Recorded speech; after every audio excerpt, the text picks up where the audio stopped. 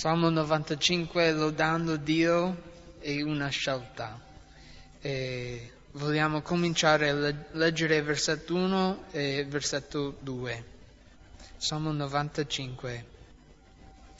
Venite, cantiamo di gioia all'Eterno, mandiamo grida di gioia alla rocca della nostra salvezza. Veniamo alla sua presenza con lodi, celebriamolo con canti. Signore, ti ringraziamo che è bello che siamo qua la prima mercoledì, che possiamo essere insieme a lodare, a cantare, a studiare la tua parola. E prego specificamente stasera, Signore, che noi possiamo venire come i tuoi bambini, seduti davanti a te, pronto a ricevere tutto ciò che hai per noi. Parlaci, Signore, fa che il tuo Spirito Santo possa esaminare i nostri cuori, che possiamo venire con cuori aperti, pronto ad essere cambiati, anche ripresi, Signore, da te. E chiediamo questo nel tuo nome. Amen. Amen. Come abbiamo spiegato, un po' Salmo 95 è un salmo di invitazione e anche di avvertimento. Questo salmo è molto unico nel senso in cui non sappiamo fino al libro di Ebrei che Davide ha scritto questo salmo che viene citato in capitolo 4 versetto 7 di Ebrei, che questo salmo è stato scritto da Davide. E questo salmo noi vediamo che è un salmo in cui spiega che noi abbiamo una scelta. Noi abbiamo una scelta di poter lodare il Signore, a lodarlo, oppure noi possiamo anche scegliere di ribellare contro Dio. E come credenti ognuno di noi anche abbiamo questa scelta, anche se siamo nati di nuovo, possiamo scegliere giorno per giorno di ribellare, di cominciare a camminare contro il volere di Dio. In Ebrei capitolo 3, versetto 12, c'è un avvertimento per i cristiani, per quelli che conoscono Gesù. In Ebrei capitolo 3, versetto 12 dice: badate, fratelli, che non ci sia in nessuno di voi un cuore malvagio e incredulo che vi allontani dal Dio vivente.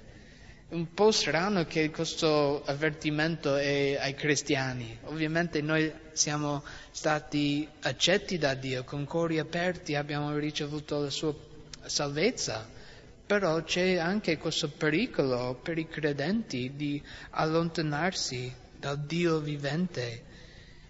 E vediamo che noi abbiamo questa scelta, questa decisione ogni giorno, quando noi ci svegliamo, di scegliere a camminare le vie del Signore, oppure noi allontaniamo da Lui.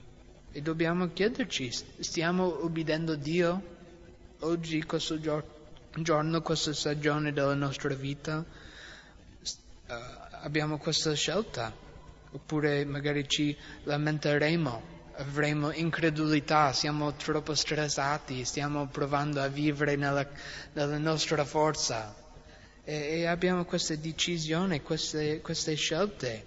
E vedremo anche in questo salmo che Israele aveva questa scelta, la nazione di Israele, e loro hanno scelto la via sbagliata. E vedremo anche in questo salmo tre diverse sezioni. Queste tre sezioni di scelta. Possiamo scegliere di venire a Dio, possiamo scegliere a lodare a Dio, oppure come ho spiegato possiamo scegliere a ribellare. E come abbiamo letto versetto 1 e 2, vediamo la prima scelta, la scelta di venire a Dio, un'invitazione. E questa invitazione di venire a Dio può essere anche il passo più difficile a fare. Quando noi stiamo magari vivendo in disobbedienza, noi sappiamo che stiamo vivendo in disobbedienza, la cosa più difficile può essere fare quel primo passo di cominciare ad andare a Dio. E in questo salmo abbiamo letto questa grande, questa gloriosa invitazione da parte da Dio, che Lui ci invita noi a venire a Lui.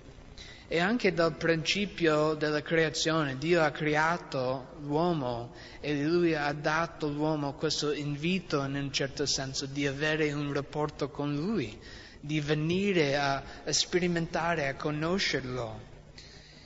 Però attraverso il peccato ha separato l'uomo da Dio. Però come sappiamo, il Vangelo attraverso Cristo, attraverso la sua morte e anche attraverso la sua risurrezione, noi possiamo essere riconciliati da Dio attraverso Lui, Gesù. E dobbiamo anche riconoscere, riflettere, stiamo ignorando questo invito che noi abbiamo di venire a Dio. È una bella cosa di ricordare, noi siamo stati invitati da parte da Dio, non è che noi stiamo lì bussando, apri la porta, io voglio entrare, avere comunione con te. Invece è Dio che sta bussando alla nostra porta, alla nostra vita, invitando noi a venire a Lui. Perché alla fine, quando noi veniamo a Lui, veniamo a Dio, accettiamo questa invitazione, noi stiamo accettando tutto ciò in cui noi abbiamo bisogno. E vediamo in versetto 1 un'istruzione a questa invitazione. Venite, cantiamo di gioia. Magari alcuni di noi siete nuovi nella fede, vi chiedete perché noi cantiamo in chiesa. E non è strano di pensare ogni volta che noi cominciamo il culto, cominciamo con alcuni canti. E magari anche alcuni di voi siete finiti e così canti. Io non voglio cantare, cominciamo solo a studiare, così non sono così coinvolto. Più di 977 volte solo nel libro di Salmo spiega questo fatto di cantare e lodare a Dio. Sembra che Dio sta dicendo qualcosa a noi, che Lui vuole che noi cantiamo, ci comanda a cantare. E anche questo è il tema principale dei Salmi, a cantare, perché quando noi accettiamo questa invitazione da Dio, dobbiamo essere pronti a cantare dopo aver ricevuto questa invitazione a un grande rapporto. E quindi non dovrete essere,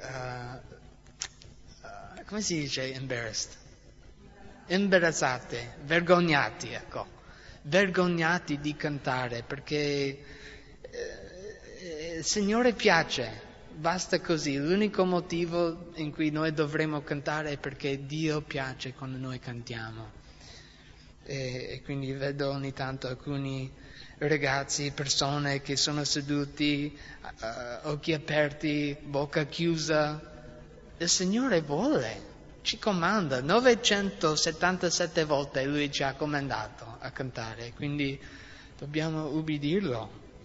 E diventa facile quando noi abbiamo capito questa grande invitazione, giusto?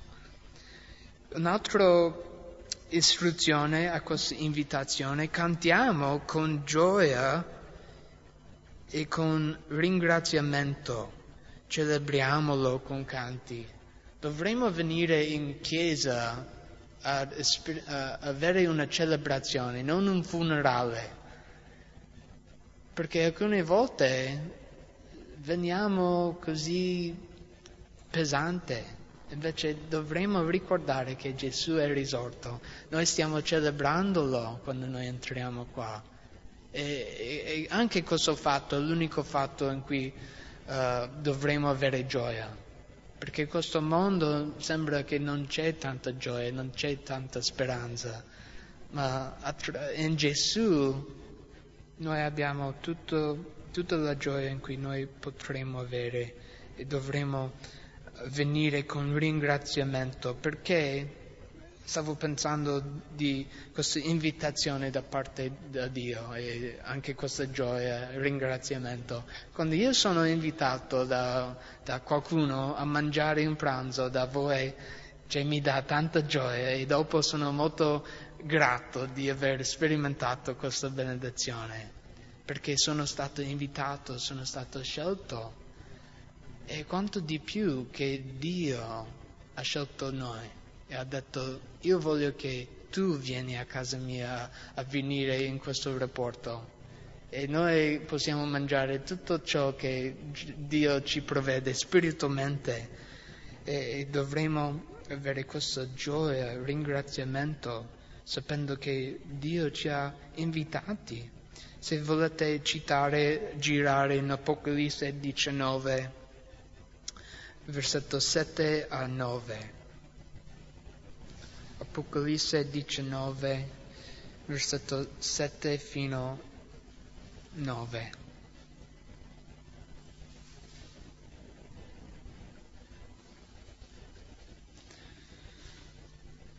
Dice: rallegriamoci e esultiamo e diamo a Lui la gloria, perché sono giunte le nozze dell'agnello e la sposa si è preparata. È stata data di vestirsi di lino fino, risplendente e puro, perché il lino fino sono le opere giuste dei santi. L'angelo mi disse: scrivi, beati quelli che sono invitati alla cena delle nozze dell'agnello. Poi aggiunse: queste sono le parole veritiere di Dio.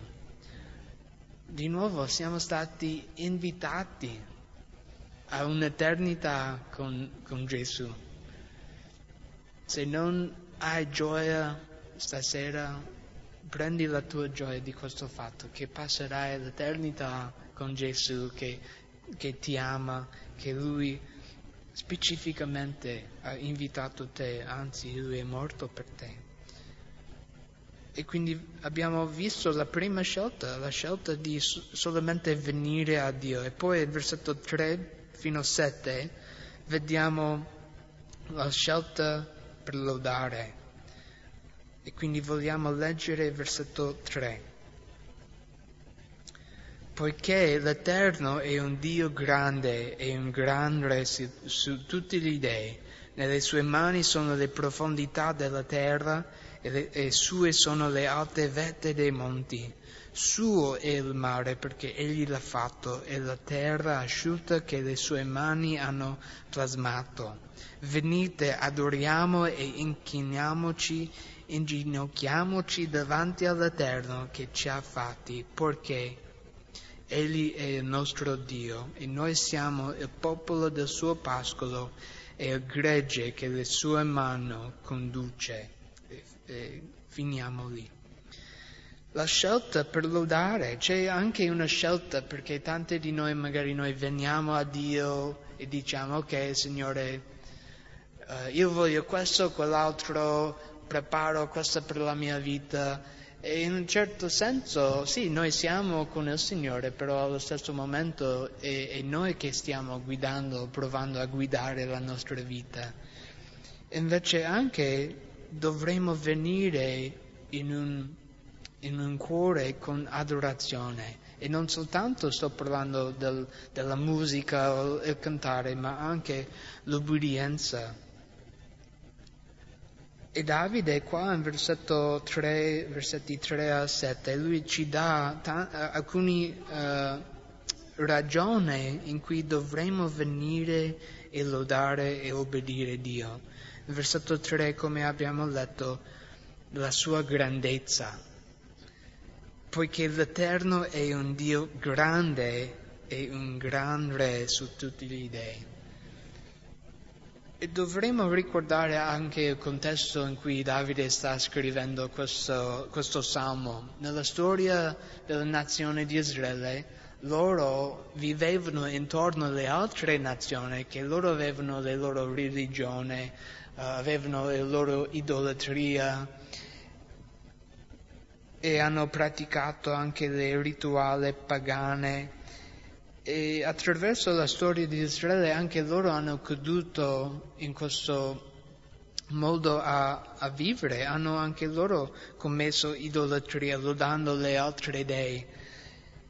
E magari ti dici, beh, noi non abbiamo, cioè anche qua abbiamo gli idoli, però per i cristiani può essere idoli nelle nostre vite. Un idolo è qualsiasi cosa che prende il posto di Dio. E non sto parlando di una statua, ma anche sto parlando dei soldi, di un rapporto con qualcuno che ti metti sopra il tuo rapporto con il Signore. Magari devi esaminare te stesso e chiedere: Signore, c'è qualche idolo nella mia vita che sta prendendo quel posto in cui tu dovresti essere? E quindi abbiamo questa scelta, stiamo scegliendo il nostro grande Dio, il Dio più grande di qualsiasi altri dei, oppure stiamo scegliendo l'unico Dio. E poi in versetto 4 e 5, un altro motivo per lodare Dio: le sue mani forti. Vediamo in versetto 4: nelle sue mani sono le profondità della terra, e sue sono le alte vette dei monti. Suo è il mare perché egli l'ha fatto, e la terra asciutta che le sue mani hanno plasmato. 3 volte viene menzionato le mani di Dio. Lui ha le profondità della terra e allo stesso momento lui ha le alte monti, le alte vette dei monti. E questo è una figura che Dio ha tutta la sua creazione nello palmo delle sue mani. E anche per la nostra vita, Lui ha le cose più scure, più nascoste, più buie nelle sue mani. Lui sa le cose che nessun altro sa. Però Lui anche sa quelle alte vette dei monti, quelle cose che sono impossibili per noi, che noi stiamo affrontando, quei monti difficili per noi a superare, quelle difficoltà. E questo è un grande incoraggiamento, che nelle sue mani Lui ha tutto, Lui ha anche la nostra vita, non soltanto la creazione. E più in versetto 6 vediamo un altro motivo per lodare Dio: Lui è il Creatore. Venite, adoriamo e inchiniamoci, inginocchiamoci davanti all'Eterno che ci ha fatti. Ricordiamo che non siamo venuti in questo mondo a causa e che Dio ha pianificato ognuno della nostra vita. Lui ha pensato prima della fondazione del mondo: il 26 di ottobre Jake sarà nato, e anche ognuno di voi. Dio ti ha fatto. Non è meraviglioso di pensare che non sei creato così? Ma invece Dio, cioè Lui ha pianificato la tua vita, ha creato la tua personalità, ogni cosa riguardo a te. E quando noi veniamo a Lui, come spiega in versetto 6, dovremo venire con la giusta posizione, umiltà. Quando noi ricordiamo che noi non sono stati noi che ci siamo fatti, ma Dio. E dobbiamo ricordare che noi siamo la creazione. E quando dice inchiniamoci, inginocchiamoci, spiega la posizione fisica, ma anche la posizione del nostro cuore. Com'è quando noi veniamo a Dio? Noi veniamo a Lui con religione, rituale, parole vuote, oppure con orgoglio, durezza di cuore, o che noi veniamo a Lui inchinandosi. Questa parola in ebraico è la parola shakah, che esprime onore a un'autorità superiore. Questa parola vuol dire di esprimere onore a un'autorità più superiore. E anche nei tempi antichi spiegava che tanti, quando loro entravano nella presenza di un re, loro letteralmente inchinandosi davanti a lui, esprimendo che lui è l'autore più superiore. E quante volte noi veniamo a Dio con il nostro orgoglio, nella nostra carne, e dobbiamo sempre dire: Signore, fa che io possa essere umile davanti a te. Tu mi hai creato, io sono niente davanti a te. Quando noi riconosciamo che Dio è il nostro creatore, riconosciamo il bisogno per l'umiltà nella sua presenza. Non siamo stati creati per vivere per noi stessi, ma noi siamo stati creati per vivere per Lui e conoscerlo. E poi l'ultimo motivo, in versetto 7 che abbiamo letto, di lodare Dio, è che Lui è il nostro pastore. Poiché Egli è il nostro Dio e noi siamo il popolo del suo pascolo, e il gregge che la sua mano conduce. Tante volte nella Bibbia Dio viene raffigurato come un pastore e il suo popolo viene raffigurato come le pecore. E se sapete qualcosa riguardo le pecore, loro non possono proteggersi, loro non sono molto intelligenti e senza un pastore loro non sanno dove vanno. E lo so che non sembra che noi siamo quelle pecore, che noi abbiamo quelle caratteristiche, ma in realtà noi siamo come loro. In questa vita senza Dio stiamo vagando, non abbiamo un punto di riferimento senza di Lui.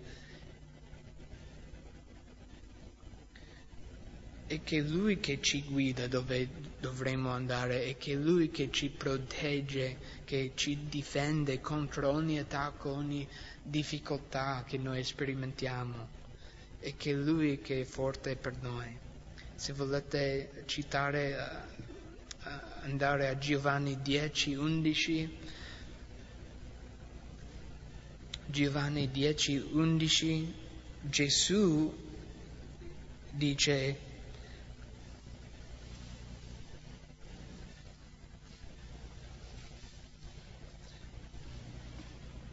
Giovanni 10:11 Gesù dice: io sono il buon pastore, il buon pastore dà la sua vita per le pecore.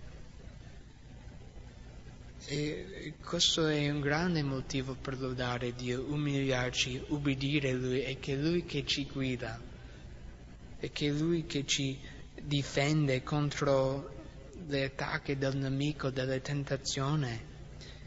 E dobbiamo umiliarci, ubbidire e fa che Lui sia il pastore, il creatore, il Dio nella nostra vita. E di nuovo vediamo il gregge che la sua mano conduce, tutto è nelle sue mani. Tante volte quando noi sperimentiamo una difficoltà, una prova, pensiamo: Dio, dove sei? Cosa stai facendo? Invece tutto che succede nella nostra vita è tenuto nelle mani di Dio. Nessuno è fuori il suo controllo. E quindi noi possiamo avere quel pace e quel riposo, sapendo che è Dio che controlla, che ci guida, che ha tutto sotto controllo nelle sue mani. L'ultima sezione è in Salmo 95, versetto 7 fino a 11. Vediamo un cambiamento in questo salmo di lode, di invitazione, di gioia, di ragione per lodare Dio. C'è questo cambiamento nel discorso, dalle scelte di venire, lodare Dio, alla scelta che noi affrontiamo, la scelta per ribellare. come tutta l'umanità è nella nostra natura a ribellare contro Dio, a rigettare Lui, a seguire il nostro orgoglio. E Davide qua, lui sa questo e perciò finisce questo salmo di lode con questo avvertimento di ribellare. E se magari leggi questi versetti e pensi, io sono a posto, non ho bisogno di questo avvertimento, non ribellerò mai contro il Signore. Sembra che sei come Pietro. Lui ha dichiarato, se tutti ti lascia, Signore, io seguirò fino alla morte. Invece 3 volte lui ha negato Gesù. E quindi dobbiamo riflettere, esaminare noi stessi, perché è dentro la nostra natura umana a ribellare e dobbiamo prendere questo avvertimento. E quindi vediamo in versetto 7, l'ultima parte del versetto 7, oggi se udite la sua voce non indurite il vostro cuore come a Meriba, come nel giorno di Massa nel deserto, dove i vostri padri mi tentarono e mi misero alla prova. E anche se avevano visto le mie opere per 40 anni, ebbi disgusto con la generazione e disse, sono un popolo dal cuore sfiato e non conoscono le mie vie, perciò giurerai nella mia ira, non entreranno nel mio riposo. Vedete, c'è questo grande cambiamento in questo salmo di lode che diventa un salmo di avvertimento, di non seguire nei passi della nazione di Israele. E Davide fa questo esempio specifico nella storia di Israele, quando loro erano come nel giorno di Massa a Meriba nel deserto. Questa storia è trovata in Esodo 17 e potete anche leggere quel passo e leggete anche alcuni capitoli prima e vedrete le grandi opere che Dio ha fatto portando loro fino a quel punto in Esodo 17. Ma gli israeliti loro hanno cominciato a murmurare contro Dio. Appena che loro sono usciti di Egitto, passando attraverso il Mar Rosso, quando Dio ha fatto quel grande miracolo, solo alcuni giorni dopo loro non c'era acqua e loro hanno cominciato a murmurare contro Mosè. Ma in realtà loro stavano murmurando contro Dio, loro stavano mettendo Dio alla prova. Dio ci ha portato qua per morire di sete? Ma solo alcuni giorni dopo loro stavano passando nell'acqua in un miracolo che Dio ha fatto. Però il problema era i loro cuori. Come spiega? I vostri cuori, non indurite i vostri cuori come a Meriba. Quindi il problema era che loro avevano i cuori duri contro il Signore. E cosa vuol dire di avere un cuore duro contro Dio? Letteralmente è tradotto anche di rifiutare costantemente a udire e obbedire la parola di Dio. Costantemente, giorno dopo giorno, fai quella scelta di non ubbidire, di seguire la tua via, di seguire ciò che tu vuoi. E ogni giorno il tuo cuore diventa più duro alle cose di Dio e cominci a non sentire, ascoltare, leggere e più cominci a non ubbidire. È un processo molto lento, però comincia con la scelta di non ubbidire. E dobbiamo stare attenti personalmente di avere questo cuore duro contro Dio, perché ti porta a una fine che non potresti mai immaginare. E un cuore duro è da un cuore che non ricorda tutto ciò che il Signore ha fatto nel passato nella tua vita. E dobbiamo ricordare di nuovo la fedeltà, tutto ciò che il Signore ha fatto. E più in versetto 9 a 10, Davide avverte i risultati quando noi scegliamo a ribellare, avremo un cuore duro, però anche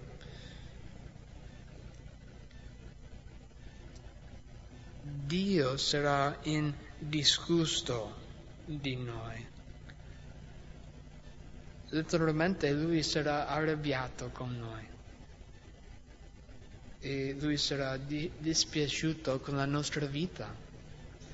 E lo so che ognuno di noi non vogliamo che il Signore sia dispiaciuto nella nostra vita. E quindi noi non dovremmo scegliere la ribellione di fare la nostra il modo nostro. Come gli israeliti per 40 anni, spiega. È anche interessante a notare che è un po' la voce di Dio che sta parlando in versetto 8 alla fine. Come spiega, dove i vostri cuori mi tentarono e mi misero alla prova. E come Dio sta parlando in questo salmo, in un certo senso.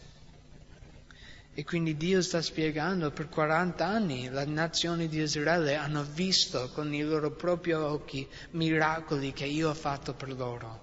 E invece di lodare, di seguire, di obbedire, di riconoscere che Dio è il loro Dio, cosa hanno fatto? Hanno ribellato, hanno messo Dio alla prova giorno dopo giorno per 40 anni. E come Dio spiega riguardo il suo popolo, dal cuore sfiato e non conoscono le mie vie. Un cuore duro è un cuore che non mette la loro fiducia nel Signore, è un cuore di incredulità che porta dispiacere a Dio. E alla fine vediamo, secondo me, il risultato della ribellione più grande, più peggio. Perciò giurerai nella mia ira, non entreranno nel mio riposo. Non c'è riposo per quelli che non mettono la loro fede in Dio. Non c'è riposo nella tua vita quando tu non confidi in Dio per ogni circostanza, ogni momento difficile, ogni prova.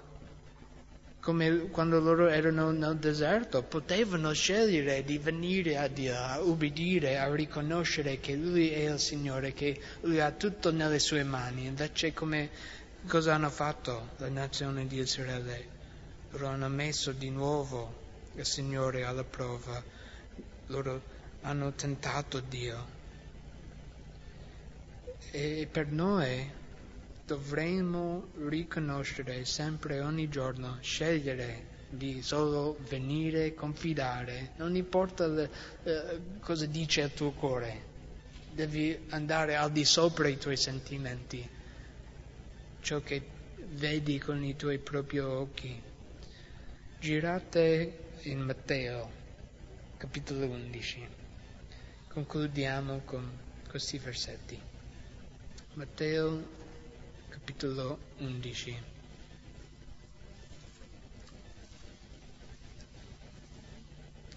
Matteo 11, versetto 28.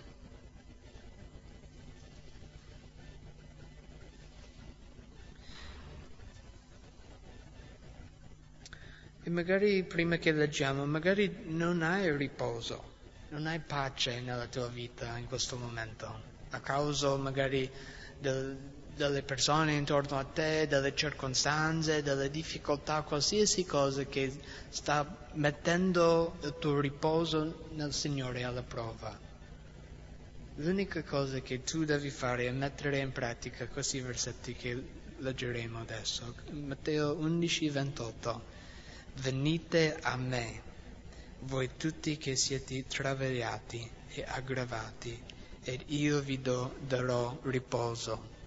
Prendete su di voi il mio giogo e imparate da me, perché io sono mansueto ed umile di cuore, e vi troverete riposo per le vostre anime, perché il mio giogo è dolce, il mio peso è leggero.